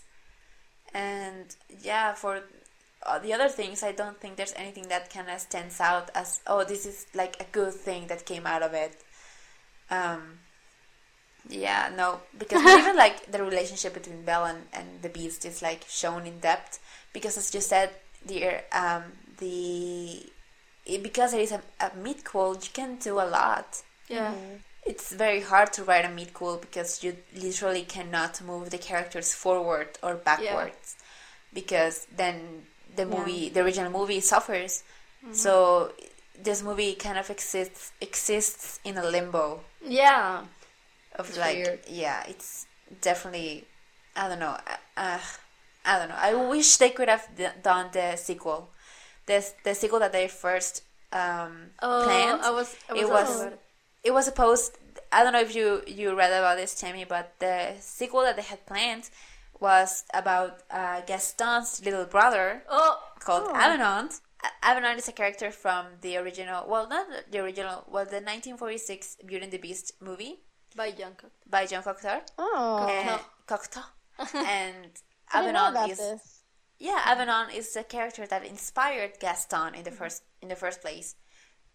So Disney took Avenant and turned him into Gaston, and for the sequel, they wanted to have Gaston have a little brother called Avenant.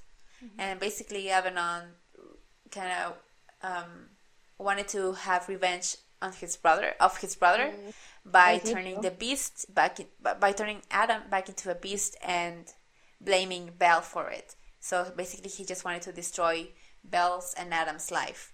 And yeah, so that was gonna be the plot to the sequel that was scrapped because, I don't know, because you cannot have a Beauty and the Beast movie if the Beast is not a beast, I guess. Yeah, that's why all the merchandise of Beauty and the Beast, and it's about the Beast, and when he appears on the parks, he's still the Beast, because that's how we know who he is. I remember in one of those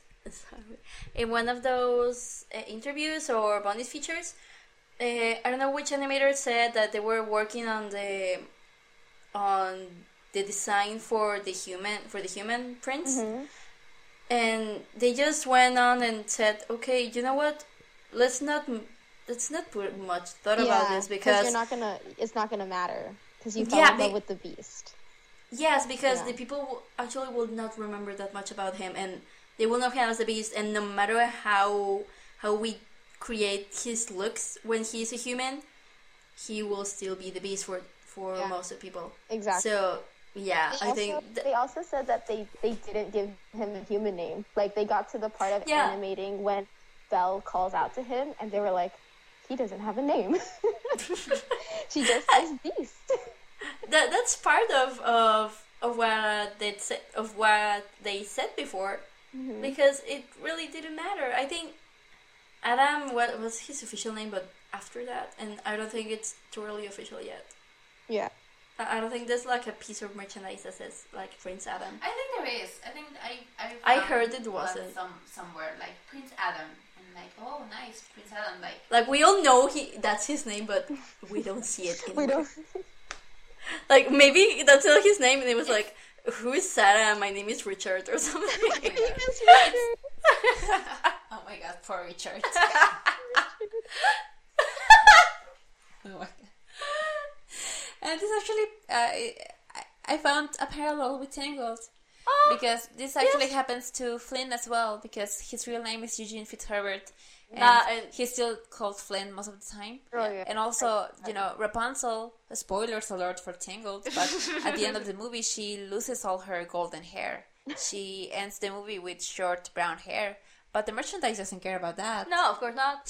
You still sell every piece of merchandise of Tangled is with Rapunzel being blonde and having blonde hair. And even in the Tangled animated series, they found a way to bring the hair back. It actually it's the plot of the series. Yeah, it is the plot of the series.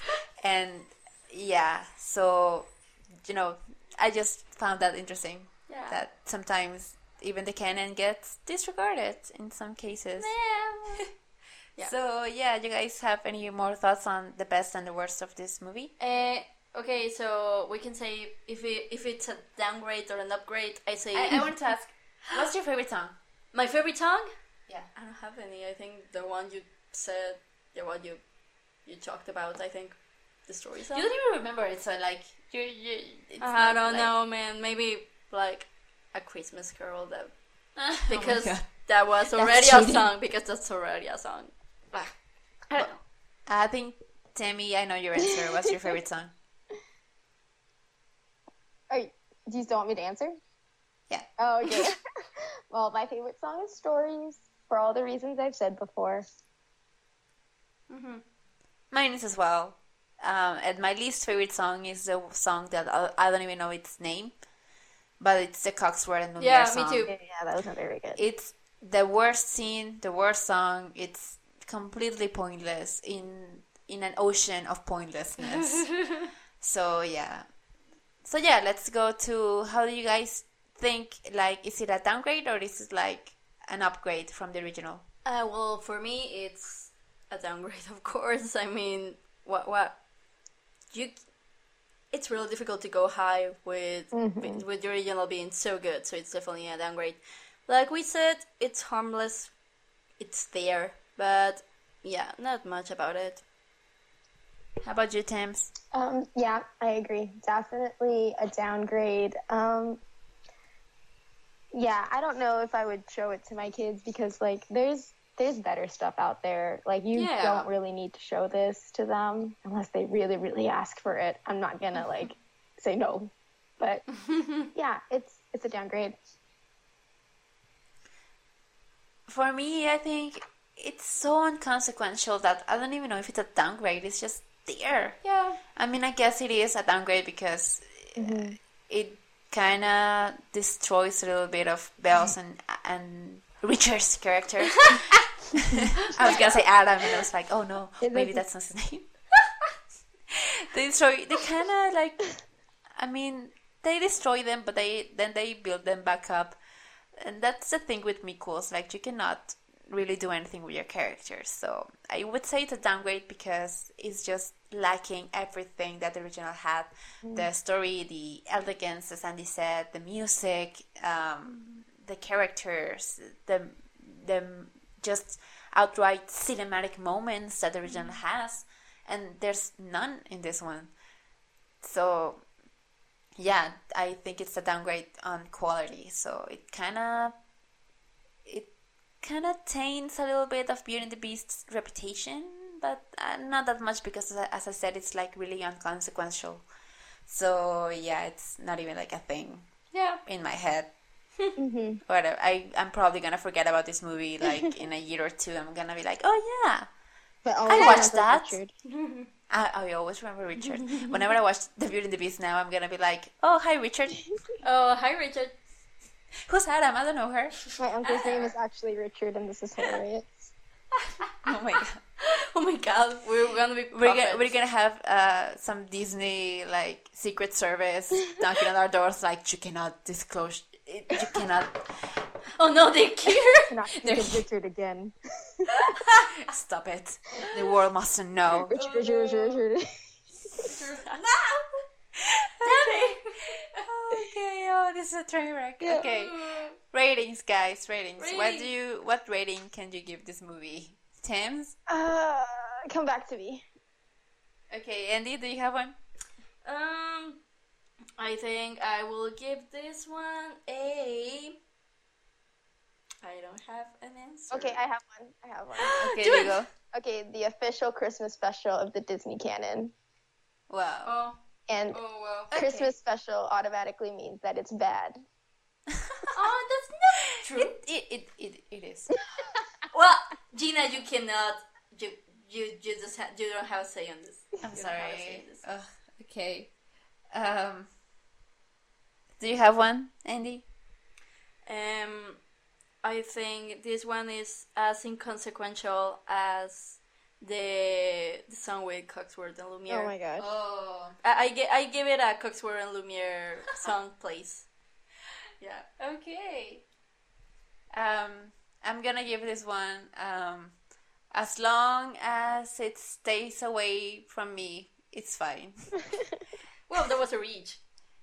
Yeah, I'm sorry. But I got it. was on my game last week You with were. the 40 Thieves We out need of 40. We need to start writing these down beforehand. I was inspired. Yeah. You're right. I was inspired last week, but now I'm just like, I don't even have enough inspiration or motivation to find like a real like clever rating. So as long as it stays away from me, then that's fine. Yeah. It exists. I guess if I saw it as a kid, I would have liked it, but I not saw it as a an kid adult. and I didn't love it. But I guess it would at least have this nostalgic Yeah. elements. But it doesn't, so I don't care. Okay. Okay. So what's next? Closing thoughts? Well, we kind of already gave those. Yeah. Like it's just not to repeat ourselves. It's a non-consequential movie. You're not missing anything. The time that you spend watching it's time that you could spend watching the original and just watch the original instead. And maybe instead of we just save you the time to watch this movie. Just listen to this podcast and you're fine. I think this podcast is already like longer than the actual movie. Actually, and your time is gonna be much better spent here than there. Yeah. Trust us. Ah. Trust us on this. I'm playing. And if you really want to watch a sequel, just go watch King of Thieves or Rescuers Down Under. Those are actually like decent ones. But yeah, this one is totally the one that you can skip. Don't need it. If you've never watched it, don't watch it. Mm-hmm. If you have seen it, don't watch it again. Well, maybe on Christmas time, if it's on TV, I will watch but it there are again. so many other things. Like, I'm not a fan of Christmas specials, but you can watch the Santa Claus. You can watch the Santa Claus Mickey is really Mouse Christmas Carol, or any of the Mickey Mouse. You can watch Christmas the Barbie movies. Christmas Carol.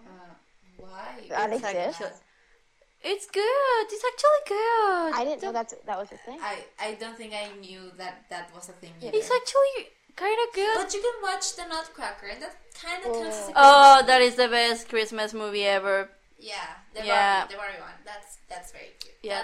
That one I do watch on Christmas. That's cute. Oh, that's good. You know, there are so many other things you can watch on Christmas. You don't need this. Christmas comes once a year. You should spend your time like good Wisely. on Christmas, like Wisely. Yeah, definitely with your family and not watching the Enchanted Christmas. The Enchanted Christmas. This is the. Okay, so that's it. So yeah, I think that's basically it for Beauty and the Beast: The Enchanted Christmas. I'm so glad that it's over.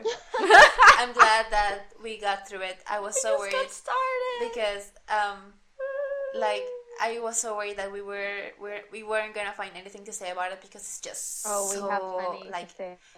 yeah. I'm pretty proud of us. I'm glad it was fun. Sometimes it's King of Thieves and you have a lot of good things to say, and then sometimes it's The Enchanted Christmas and you just can't stop. And if we stay here like one more hour, we can still like pick this apart even more. But it's yeah. too much, I think. No, I think that's enough. I think you got the gist of it. So yeah, I think that's gonna be it for today. And next week the cavalry continues because we have another Beauty and the Beast sequel. What's his name? God. Oh. And this like He combustioning. just coughed up a hairball or something. Yeah. Basically. Beauty and the Beast, Belle's Enchanted Tales. Why is enchanted? I don't like, remember. Because the the castle is enchanted, oh my god. There are so many other words. Yeah, but Like- I think that is, yeah. I think it's Enchanted Tales. Enchanted. I don't remember. I don't think I've Enchanted ever watched this World one. Tales. Me neither. And I'm you sad that I'm gonna You're gonna end have up to- watching Actually, it. look at my background. It's bad. Oh, and this background right now on her cell phone is Belle, and it's very pretty. So yeah, next week you can expect Belle's Enchanted World. No, Magical Magic- World. Oh, Belle's nice. Magic- Yes. Thank you. I knew they couldn't use the same word twice. Like that would be too lazy even for them. Yeah. So it's Belle's Magical World. Yeah. Excited. Yeah. I'm so Exciting. excited, and I just can't hide it. Oh, Yeah. I don't know. But what's the one after that? I don't know. We will. Oh my I god. think, if I'm not wrong, that the one after that is The Lion King 2. I hope And so. if it is, I hope I'm gonna so. flip because I'm so ready to talk about The Lion King 2. Because we deserve it after We Beauty and deserve the it. Beast. That one's gonna be a good one. But before we get to that, we have to go through Belle's We got Magical this, World. Got this, Magical guys. I We guess. will be rewarded with Kovu soon enough. Yes. Thank Shh, you. don't no spoilers. Thank you, Mufasa. Oh my god. No, thank you, Scar. Or Thank Zira. you, Scar. Okay, we gotta stop. We gotta stop. Okay. Okay, we're losing our voice here. Okay, Okay, let's say goodbye. Let's say goodbye, guys. Tammy, you wanna say goodbye first? Okay, bye. Thanks for listening and watch Disney movies. Aww. But not The Enchanted Christmas. How was you, Andy? This was fun. We'll see you on the next episode. Bye bye. Yeah, this is always fun, and I can't Yeah. wait for the next one. We're gonna make it fun. Yeah. So thank you guys for listening. Remember that you can find us on social media. On Twitter, you can find us as 2divisionpod. You can send us an email to 2divisionpodcast@gmail.com. Yeah. And you can follow us on Twitter. Not on Instagram, on Tumblr. And yeah, you make sure you follow us there because we post whenever we have a new episode. It's there. Also, you can subscribe on YouTube. YouTube usually is the platform that gets the episode first, just because it's so much easier. And if not, you can find us on iTunes. You can find us on Stitcher, on podcasts, and any other places that you get your podcasts. But not Spotify, because we're not on Spotify yet. Don't look for us on Spotify, but any other place you can find us. Just look for 2Division. And it's been a pleasure, guys. Thank you for listening, and we'll see you next week. Bye. Goodbye. Bye, guys.